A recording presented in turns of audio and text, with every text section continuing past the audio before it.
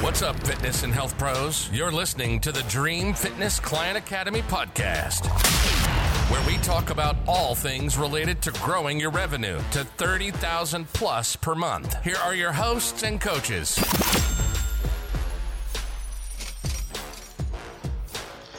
What's going on, fitness pros? Welcome back to the DFCA podcast. We're here interviewing yet another superstar entrepreneur, CEO of her own business in her own right, Coleen Otero. Coleen, how are you today? I am awesome. Thank you for having me. Super excited to be on with you all. Awesome. Well, Coleen, for our listeners who may not be familiar with who you are exactly and what your business is and what you do, can you just go ahead and introduce yourself and tell a little bit about your story? Absolutely. So again, my name's Coleen Otero. I'm the founder of the CEO Chick Network, which is a network for women in business. We have 6- and 7-figure earning coaches that help women learn how to dominate in business. Our mantra is to collaborate, create, and dominate. And so we do just that. I'm also a brand curator. So I help personal brands with their messaging, with how they show up as disruptors in the industry, in their industry specifically. And I am just honored to be here with your audience today. Looking forward to just a great dialogue. Awesome. That's amazing, Coleen. And I guess how about if we take a couple steps back to, I guess, who you are as an individual, how you grew up and basically what the journey you took to starting your own business and starting the CEO Chick Network and everything that you have going on. Yeah, I can take you further back. I was born an entrepreneur. Let me just put it like that. I tell people all the time, you can have a brand and not have a business, because sometimes people are really great at the aesthetics, if you will, of putting things together and making sure it looks a certain way. However, they lack systems, they lack business acumen, they lack customer service, So, but I am an entrepreneur at heart, started doing hair from a very young age, grew up with 2 sisters. I'm the youngest of 3. And my mom had no idea how to do hair.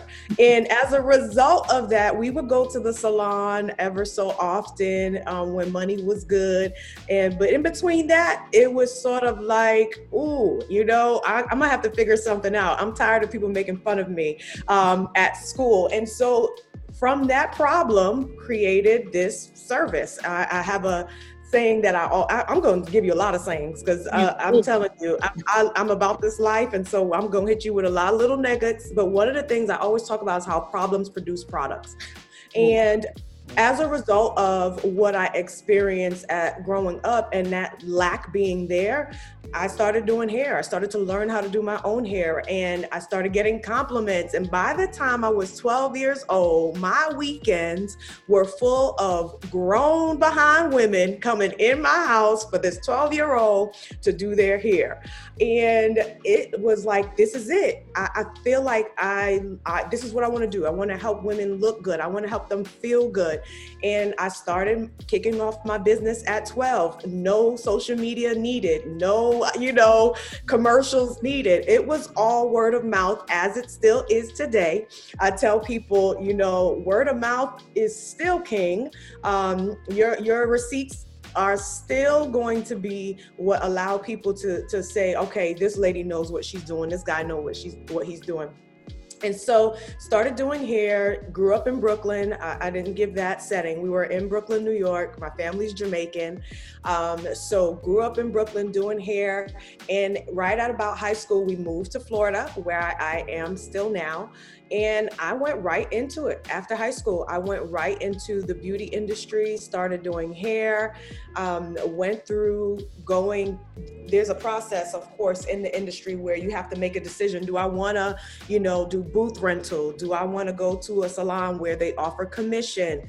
Do I want to go someplace where it's more of a cookie cutter approach and I don't have to do that much laying out of my personal brand, and clients will come through the door. You know what I mean? So I went through so many bumps and bruises, I'm telling you, at the age of 18, because I at 17 graduated high school, went right into beauty school. After that, got right into the industry, and I tried booth rent. So booth rent is like, you're paying every month. I'm graduated now. It's official. I'm not at the house anymore, you know?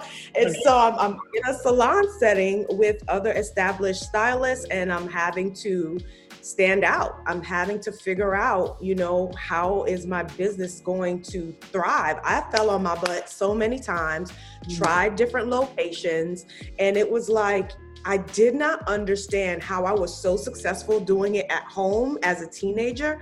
But then when I became official and made the announcement and got the flyers and the business card and was in the marketplace officially, it was like crickets. Wow. And that's when I realized, I'm like, you know, it's unfortunate that when you're at home and you're charging home prices, right? You know what I mean? Like, you might be able to do something for $65 when you're at home because you don't have the overhead. But then when you graduate to this official setting, you're having to pay bills. It's like, where did the support go? And so I had to rebuild. I had to take a look and say, okay, my clientele has to change. And so I'm having to do something unique and different that I've never done in order to draw the audience that I know I deserve. And so it took years. It took years of me getting into a space of being confident and looking people square in the eyes. Because keep in mind, I'm still under 20 at this point. Right. And so sometimes as a young entrepreneur, people think, you know what, I'm going to tell you what I'm going to pay you. I'm going to set your rates for you. Yeah, I know that's what you said, but I'm not going to be, you know. And so I had to learn how to stand confident in my prices and kind of have an attitude a little bit, you know, about it. Like, I've been doing this for years. I'm not, you know, I've mastered this. I was in school, they had me teach classes in school because it was just a gift. It's something that deserved value and honor. And I had to fight for that. So that's a little bit of my entrepreneur journey. Yes. And, you know, just how it all got going and got started. And I did officially, I did hang up my, I don't want to say I got rid of it totally, but I did get a position at a more corporate style setting of a salon. It was a salon chain. And so I went ahead, I felt like I was selling out, y'all. Y'all listen to this. So I felt like I was selling out, but I was married now. I'm in my early 20s, getting married at 21. And needing insurance, because now I'm about to have a baby, you know, and so life is changing. The demands are changing. And so as a result of that, I looked into working for more of a corporate style setting salon, which was a salon chain, as I mentioned before. So I get in there and I hate it. Absolutely hate it. Like, listen. And did it for less than a year before I quit. Kept my foot in the other door, you know, kind of like going to the salon on weekends and then working there part-time, trying to get acclimated, doing the very least to get benefits, you know? And then it was like, you know what? I have to commit. I have to go all in. And so right after having my son, I decided to go all in and fully commit to this salon and it's this salon chain. And something happened, something changed. It, as a result of the training, as a result of they really invested in me. I had a manager, it's predominantly Caucasian salon, and one of my managers at the time said, I want you to do what I'm doing. And I had never saw myself in management. You know, I just was like, I'm gonna do this for the interim, get my money up, get my benefits, you know, do what I gotta do and be out. And she said some things that really changed my perspective as it pertained to my role there. So I began to take it seriously. Long story short, I became her assistant, then I became a manager. Then I became, after some years later, a district manager. I had 6 salons in the downtown Orlando area that I was overseeing close to 60 to 80 employees at the time, in my 20s. and making great money, traveling. And so there I learned about systems, because I grew an appreciation. They focused on quantity, right? Bringing in however many people they can bring in through the door. And they would average $250,000 per salon. A slow salon was still making 6 figures a year. And so I was able to see it from a different perspective that I didn't quite understand in beauty school when they came and they were recruiting, you know? And I'm like, okay, these people understand something different that we weren't taught in beauty school, that we weren't taught in school, period, for that matter. When it comes to a systematic approach to doing something in order to do what? Scale. And so I really took that on, and I left. I ended up leaving because I got bored, and I felt like I wasn't being challenged anymore. It's just in my personality I'm always the one that's up for a challenge and always wanting to do something, what's next, you know? And so I got bored at that role, probably going on 2 years, and said, okay, now I'm ready to make a change and do something different. And so made a pivot and opened my own salon. My husband, we started a property management company. We got about 4 properties, rented those out. We just really started to pursue our entrepreneurial goals and dreams at that particular time with all the things we had learned prior. And bam, we were hit. The recession hit. This was like a decade ago. Wow. Dude, the recession hit. Yeah. So we had all these houses.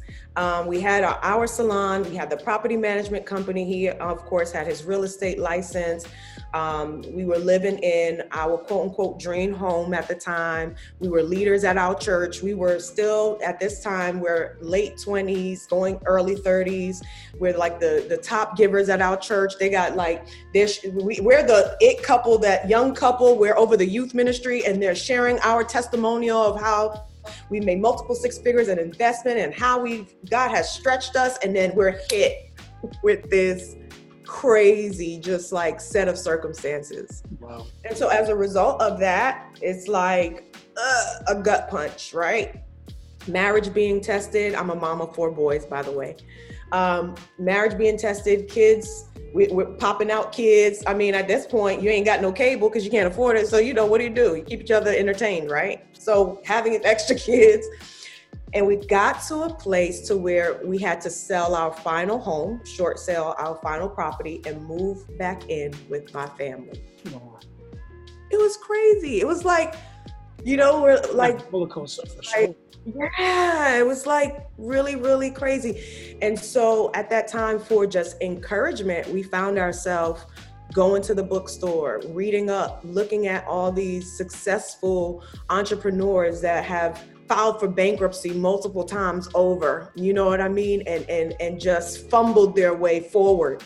Mm-hmm. And just drew encouragement from that. We stayed at my mom. What was supposed to be 2 months turned out to be 2 years of just restoring, getting our credit back on point.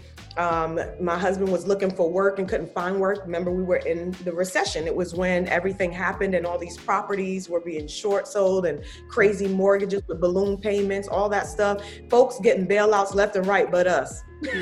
Like, okay. You know, they said, we'll help you keep your house. None of that stuff worked. All the commercials, all the stuff that we would call everybody, see if we could keep none of it worked. So we had to rebuild. I had to rebrand. I had to go back to the original, go back to those original dreams and visions and say, you know what? No, this is what I'm called to do. I'm in the beauty industry. It's what I'm known for. And I just got to figure some things out. And so when my youngest at the time was still about 8-9 months, I'm working from home again, allowing clients to start coming to the house. And that was when I said, okay, we're going to just start stacking and doing as much as we can to allow, right? It was right there. It's like, how can I put it? Like, it's right when you want to quit. It's right on the brink of where you're like, this ain't working. I'm not doing nothing. It seems like nothing is happening or moving or anything like that where your faith is going to be tested, like at the utmost. And so you have to recall when things did work. You have to recall what you did when it was successful. You have to go back and say, you know, what were the principles that I applied? Because practices are subject to change, but the principles remain the same. What were the principles that I applied? You know, how to I build that connection with my clientele and my customers. And now social media is on the scene, right? Yep. So how can I use social media to my advantage? What is the story that I'm telling people? And I remain transparent and authentic. That's one thing. I'm like, I really don't care about people's opinions to that degree to where it will paralyze me. So in fact, I'm like, no, I'm going to share my story. Like, we're rebuilding, we're having to rebrand, we lost friends. I share the story. A lot of the press that I've been getting now, oddly enough, with this quarantine and everything that's happening is as a result of what I went through a decade ago. Like, they're like, you went through loss, like great loss. We lost all the cars. I had the drop BMW Escalade. We had an extra car family and friends could use, people at church when they needed it. We had nanny maid. We had multiple, and the houses were huge. They weren't small houses. We actually got houses in a new development that were like 4,500 square feet with an enclosed courtyard. And so we were aiming for a different clientele. So we were house rich and cash poor. There was because people at this point were losing work. So we got caught holding a bag, you know, but we learned so much. We lost so-called friends, right? We're like, okay, so you were really only here for what, you know, we were just generous people. Yeah. So we just learned a lot. And in the rebranding process, that's when I wrote my book, Brand to Bucks.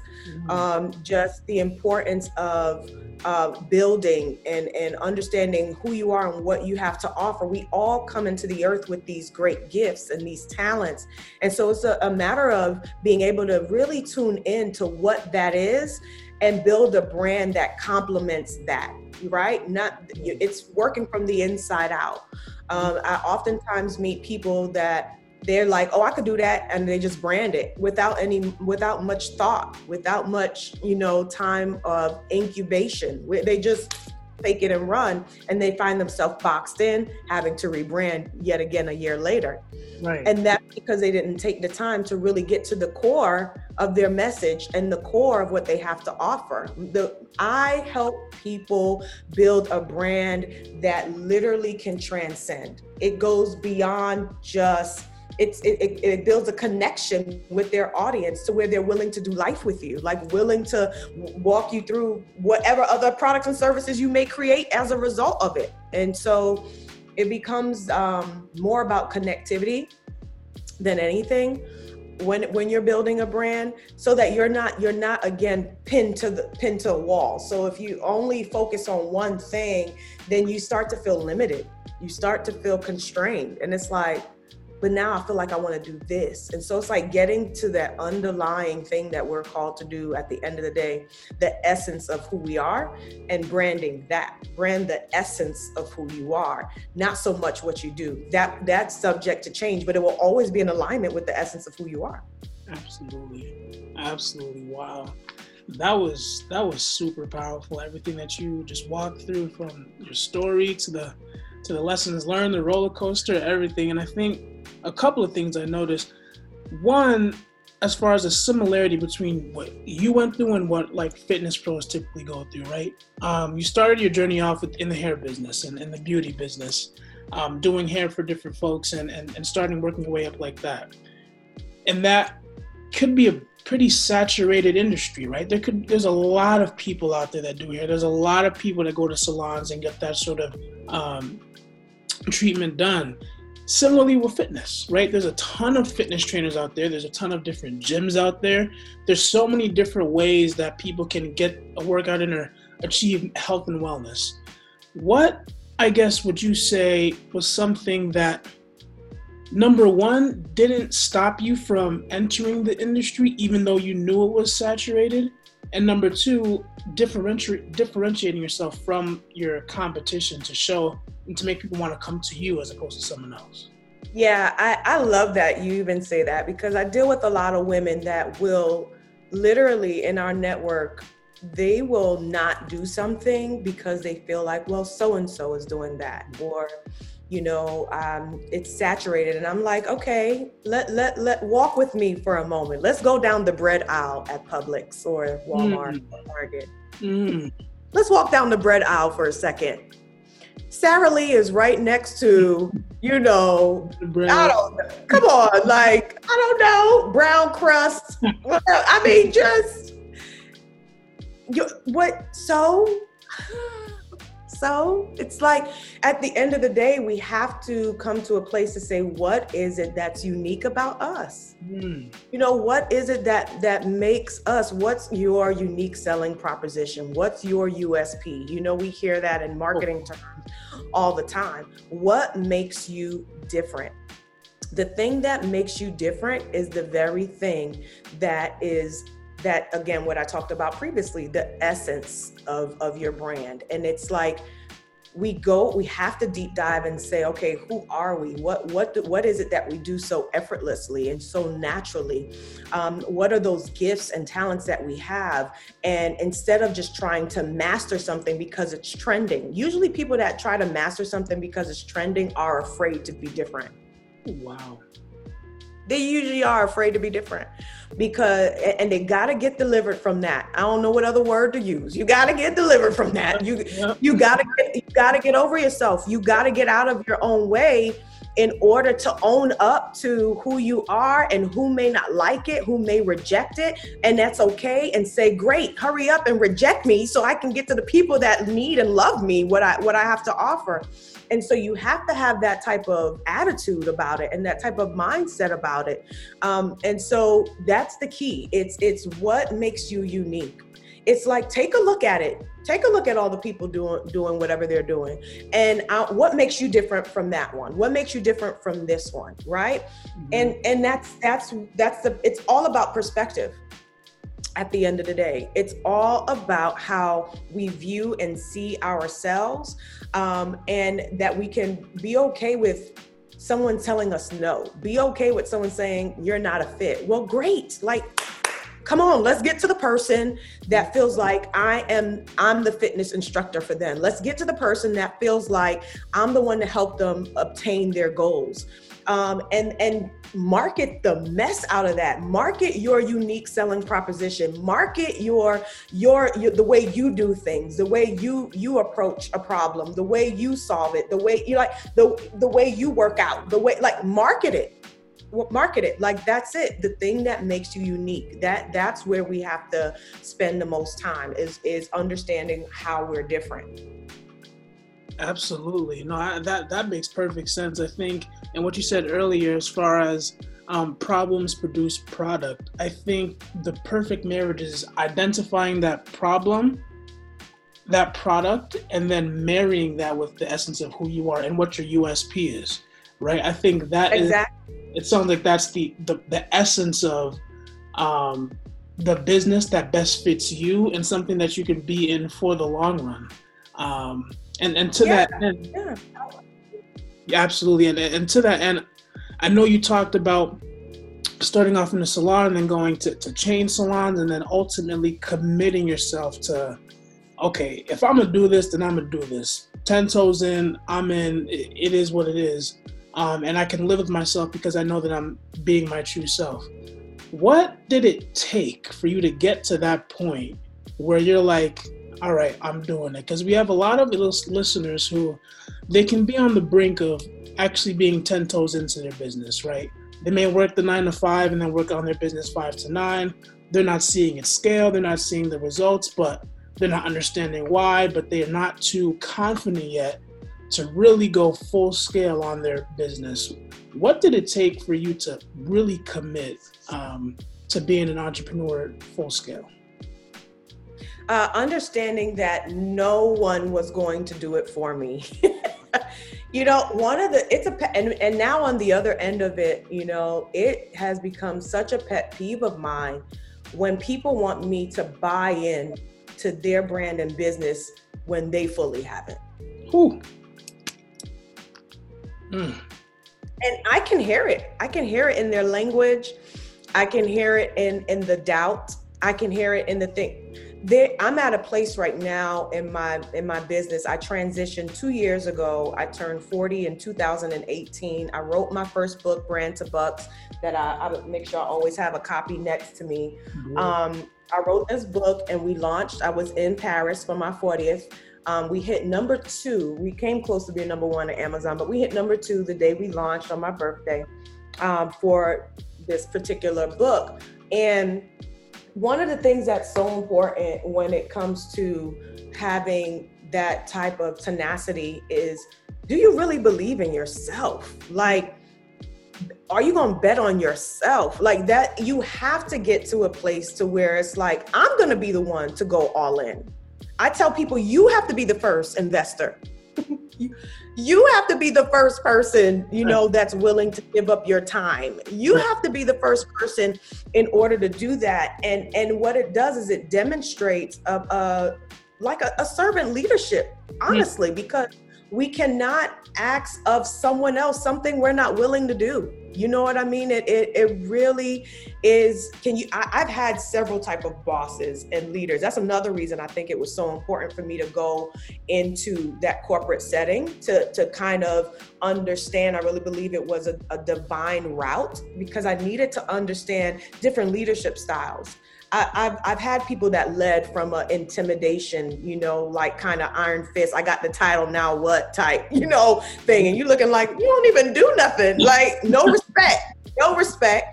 And then there were those that were just so inspirational and will go alongside you. And that leader, you want to do the extra mile. You're so inspired to be a part of this team and you want to go the extra mile for this individual because they're willing to do it. And I said, that's the type of leader that I want to be in ministry. My husband and I have been youth leaders. We've been pastors. We've been ministers, elders. I led worship. I mean, we have been in every aspect of leadership in ministry. Same thing. Different personalities, different people that are more controlling and they just want to show up and be seen. And then you have those that serve and those that care and those that, and I'm like, that is what I want. That's what I want. That's what I want my children. I want to be that for my kids. I don't want to say I'm this, in ministry and come home and my kids have no respect for me. Like, I don't want like two different worlds or, like, I ain't got time for that. That sounds like a lot of work. Like, let me just do what I have to do internally to be who it is I need to be so that I can attract people that are like that. Right? So we become what we behold. What does that mean? It's like the things, that's why we're fighting so much as Black people in this country for representation, because if it seems out of reach, then we will easily just walk away.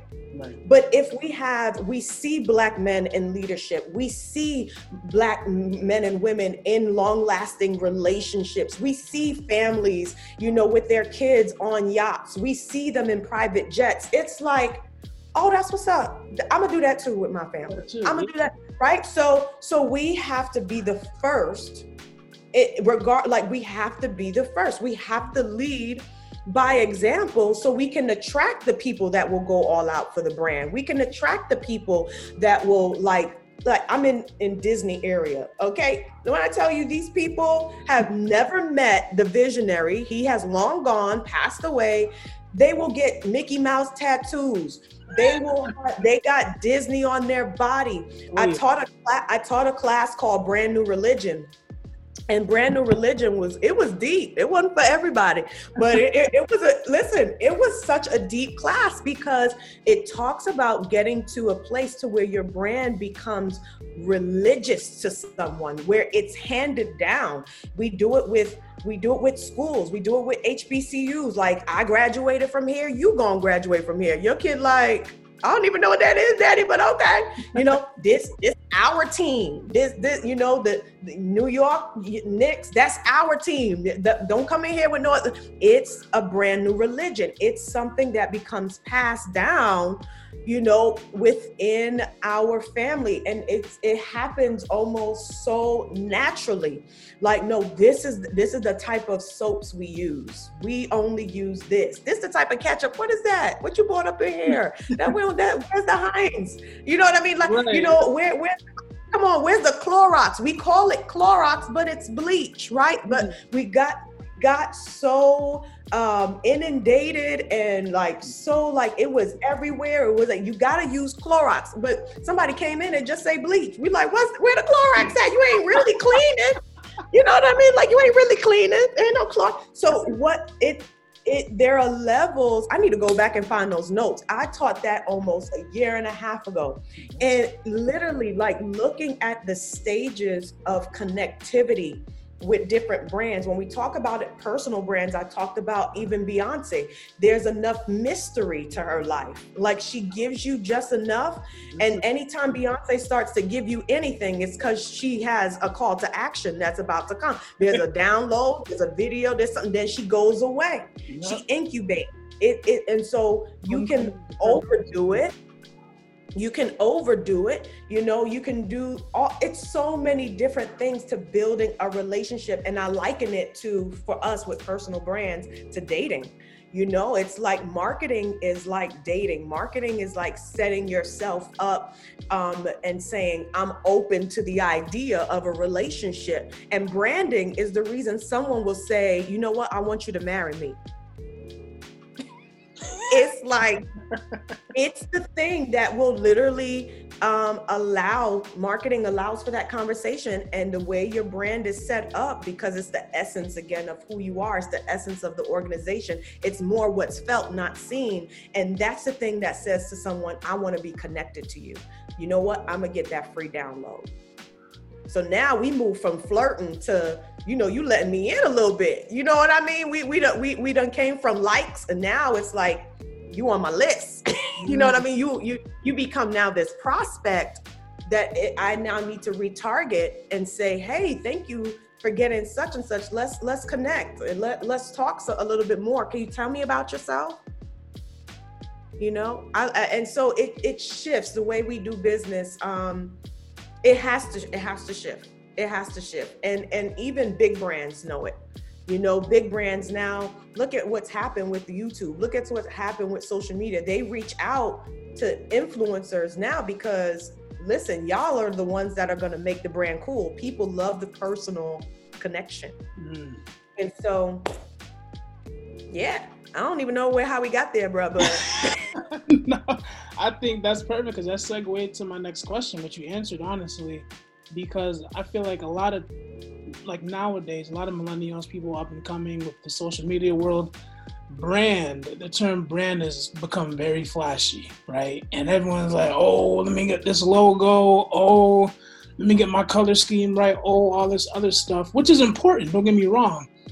But I feel like a lot of the things that people miss are the things that happened before that, right? And what you said that really stuck with me was that, you know, your brand should be innately who you are as an individual. And that's what ties everything together. That's what gets other people to buy in. The more and more you try to portray something that you're not, like you said, you call them out. I'm not, I don't, it doesn't click for me. And that's what I could see too, right? Yeah, absolutely. And because there's the back end. You know, so again, if you think about it in when it comes to relationships, you know, sometimes you don't know until you're in a relationship with someone that you're like, this ain't gonna work out. You know, it's like, ooh, okay. So because what happens is now we have let people in and our back door, our systems are jacked up, right? So there is no, I actually wrote about this and this morning because I do our content. I try to get certain content out to my team to build out stuff or whatever. And one of the thoughts that came up was how much, and excuse me, somebody's walking in, so my dog is going to probably bark a bit. But how we are so focus on what front facing, you know what I mean? On how things look and the regular photo shoots and the, you know, making sure we are seen here or with this one or doing that, you know, all this, we making moves for the gram. It's great. It's wonderful. I get it. You get engagement as a result of that, but we have to put that much work, if not more, in what's happening once we bring people into our funnels, what's happening once we bring people into our business and how we are servicing them.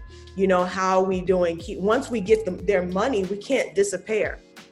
Once we get their money, we can't stop servicing them. I meet so many people that I challenge them because I'm like, okay, all right, sis, your marketing is strong. Your stuff is on point. You know, you're doing what you're doing. Let me see what happens. What's the next phase once somebody gives you their money? What's happening, you know, behind the scenes? How often are you touching base with them? You know, simple things. It could be a physical product and it's like, okay, you don't give people a tracking? Wow, okay, so you don't give people, I bought this bag, the whole, you know, we're in Black Lives Matter movement. There's a lot of great things that's going on. We're buying, we're shopping Black, we're doing all that. So I bought an expensive bag. So anything to me that's over $500 is expensive, right? So I bought an expensive bag from a brand. And I was trying to put like a thank you note in there because it wasn't for me. It was for my director, my regional director, because we crossed over our 6-figure mark a couple weeks ago. So I said, okay, I want to send her this bag and love it. Bag is hot, fire. Trying to reach out, no one responds. I'm like, my gosh, I'm not spending $50. This, you know what I mean? This ain't Amazon. Send the email, nothing happened. Wow. So I send another message because I could only pay with PayPal. And I'm like, what? I don't want to use PayPal. I want to use my credit card where I get rewards because I shop smart. So it wouldn't allow for the, you know, so what am I saying? What's happening on your site? What's happening, you know, when you are taking people, walking them through a transaction? How is the customer service on the back end? And I'm like, man, it was like, not what I expected, but I can go to, and this again, just for you guys, listen, this has nothing to do with whether a brand is Black or white. I've dealt with it across the board with different brands where some are more responsive and more engaging. Once we see that you made a purchase, here is your tracking, because I bought from another brand and they were on it. They use Shopify. I buy from listen, I'm home, so I'm shopping and I'm buying stuff I probably don't even need. And so I bought from another brand and I was highly impressed. So impressed that I used it in one of my one-on-one sessions with a client that I work with her brand, that I'm moving them to Shopify to just show the engagement all the way through once you're in the funnel and how they constantly keep up with you or give you an opportunity to shop again, or another one that does things through text messaging. And so I use different instances. I spent less with the ones that were more engaging, spent way more with the one that was, you know, over $500 and got no.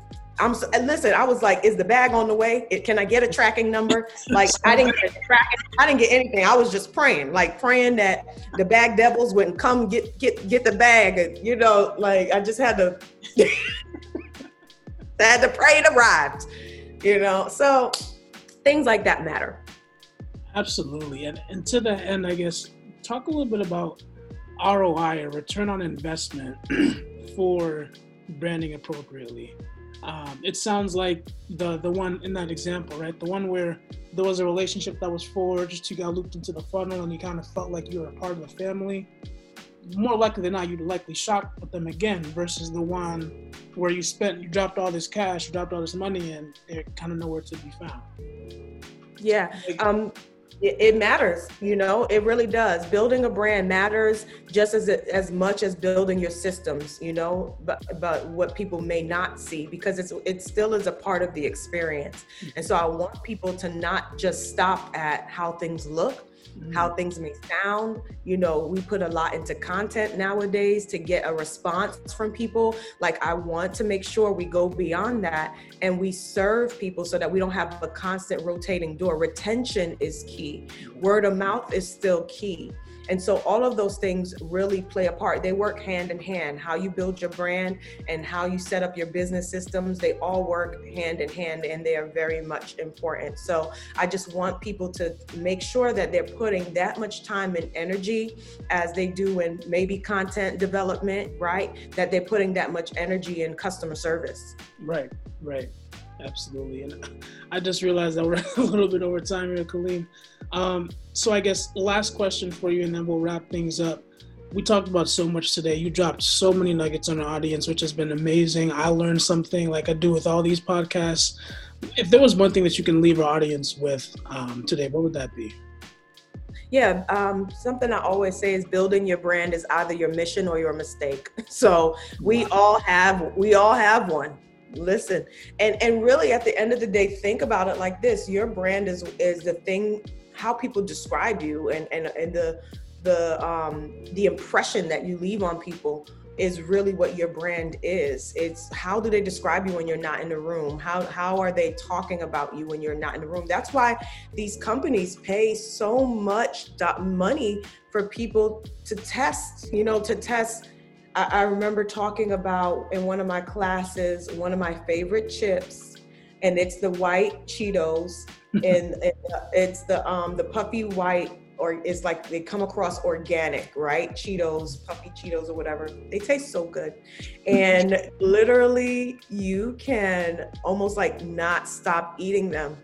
And so the science even behind everything from the crunch, they pay so much money to make sure it crunch a certain way that when you eat the cheese puffs, it melts in your mouth a certain way, because mentally, and I'm sure those in the fitness world and nutrition can appreciate this, to our mind, it is compared to like ice. So when something melts in our mouth, we don't really think about the caloric intake of it, like psychologically. Wow. So we will keep eating it because it's like, it feels harmless. You know what I mean? So you still get that crunch, but then you also get that melt in your mouth and a little bit of that salty thing, and what it does to the it's so good. It's so good. It's to the point I was like, don't bring it in the house anymore because I'm about to kill it. You know what I mean? And it's not good for me.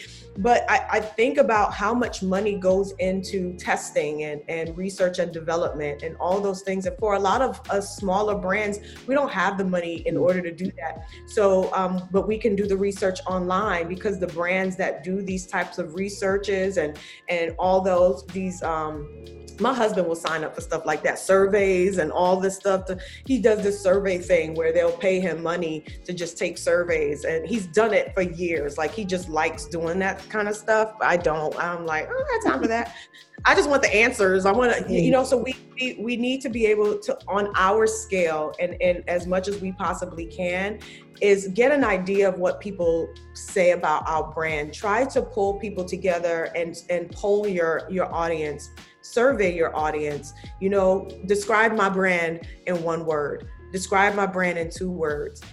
What is it that you reach out, what is it you would come to me for? What problem do you think I solve? I'm just thinking of stuff we can do with our audience to get an idea of how our brand is truly resonating with those that are following us. And so, I really take those things into consideration. We all have a brand, whether we are building it intentionally or, by mistake. So keep that in mind. Amazing, Coleen. Well, thank you so much for taking some time to sit with us. We learned so much through everything that you talked about, from your story to building brands to return on investment. This has been the brand new religion. I mean, this has been a treat. And we know that you got Brand to Bucks. Is that available on Amazon? How can our listeners get that? Yes. Just go to Amazon, Brand to Bucks, ColeenOtero.com. There's a digital version, but the hard copy is the best because I walk through different things where you can journal, what I call B2B moments, because I wrote it the way I learned, where I take in new information and I have to meditate on it for a second and figure out what the heck I got to do with me. Why do I need this information? It's just a waste of my time. So that's kind of how I am. So I write with that in mind so that the reader can kind of sit back and say, okay, what is my story? Let me write that out. And I go into, breaking down the 3 parts of storytelling. Then we go into what is my style? What makes me unique? I'm reading it from here. My skills, my stuff. What type of systems do I have? Because we operate systematically, but we don't always note it. Right. We don't always note that I do have a systematic approach to how I do hair, or I do have a systematic approach to how I'm walking clients through, their weight loss journey, or to build muscle, or to gain endurance, or to whatever it is that I'm taking them through in my fitness program. Like I do have a system. Let's stop flying by the seat of our pants, because eventually the goal should be for all the fitness instructors that are on here is a real business. You're able to scale, you're able to, it's turnkey, you're able to sell it when you get older in age, so what are some of the things we need to do to make this a real business and move outside of solo, what do they call it? Solopreneur. They add preneur to everything. But, like what do we need to do for it to really be like, how can I scale this? Like that should be the question. And so this book is a real guide to just help them walk through that. Awesome. I'll definitely get that myself. Thanks for having me. Thank you for joining us. Listeners, you heard it here. Building your brand is either your mission or your mistake. So turn it into your mission. You guys have a good one. Thanks, Coleen. Thank you. Goodbye. That's all for today. Thanks again for tuning in. Remember to subscribe to the DFCA podcast if you haven't already, and leave comments to let us know what you want to hear more about. And don't forget to follow us on Instagram at Dream Fitness Client Academy. Stay motivated and keep grinding.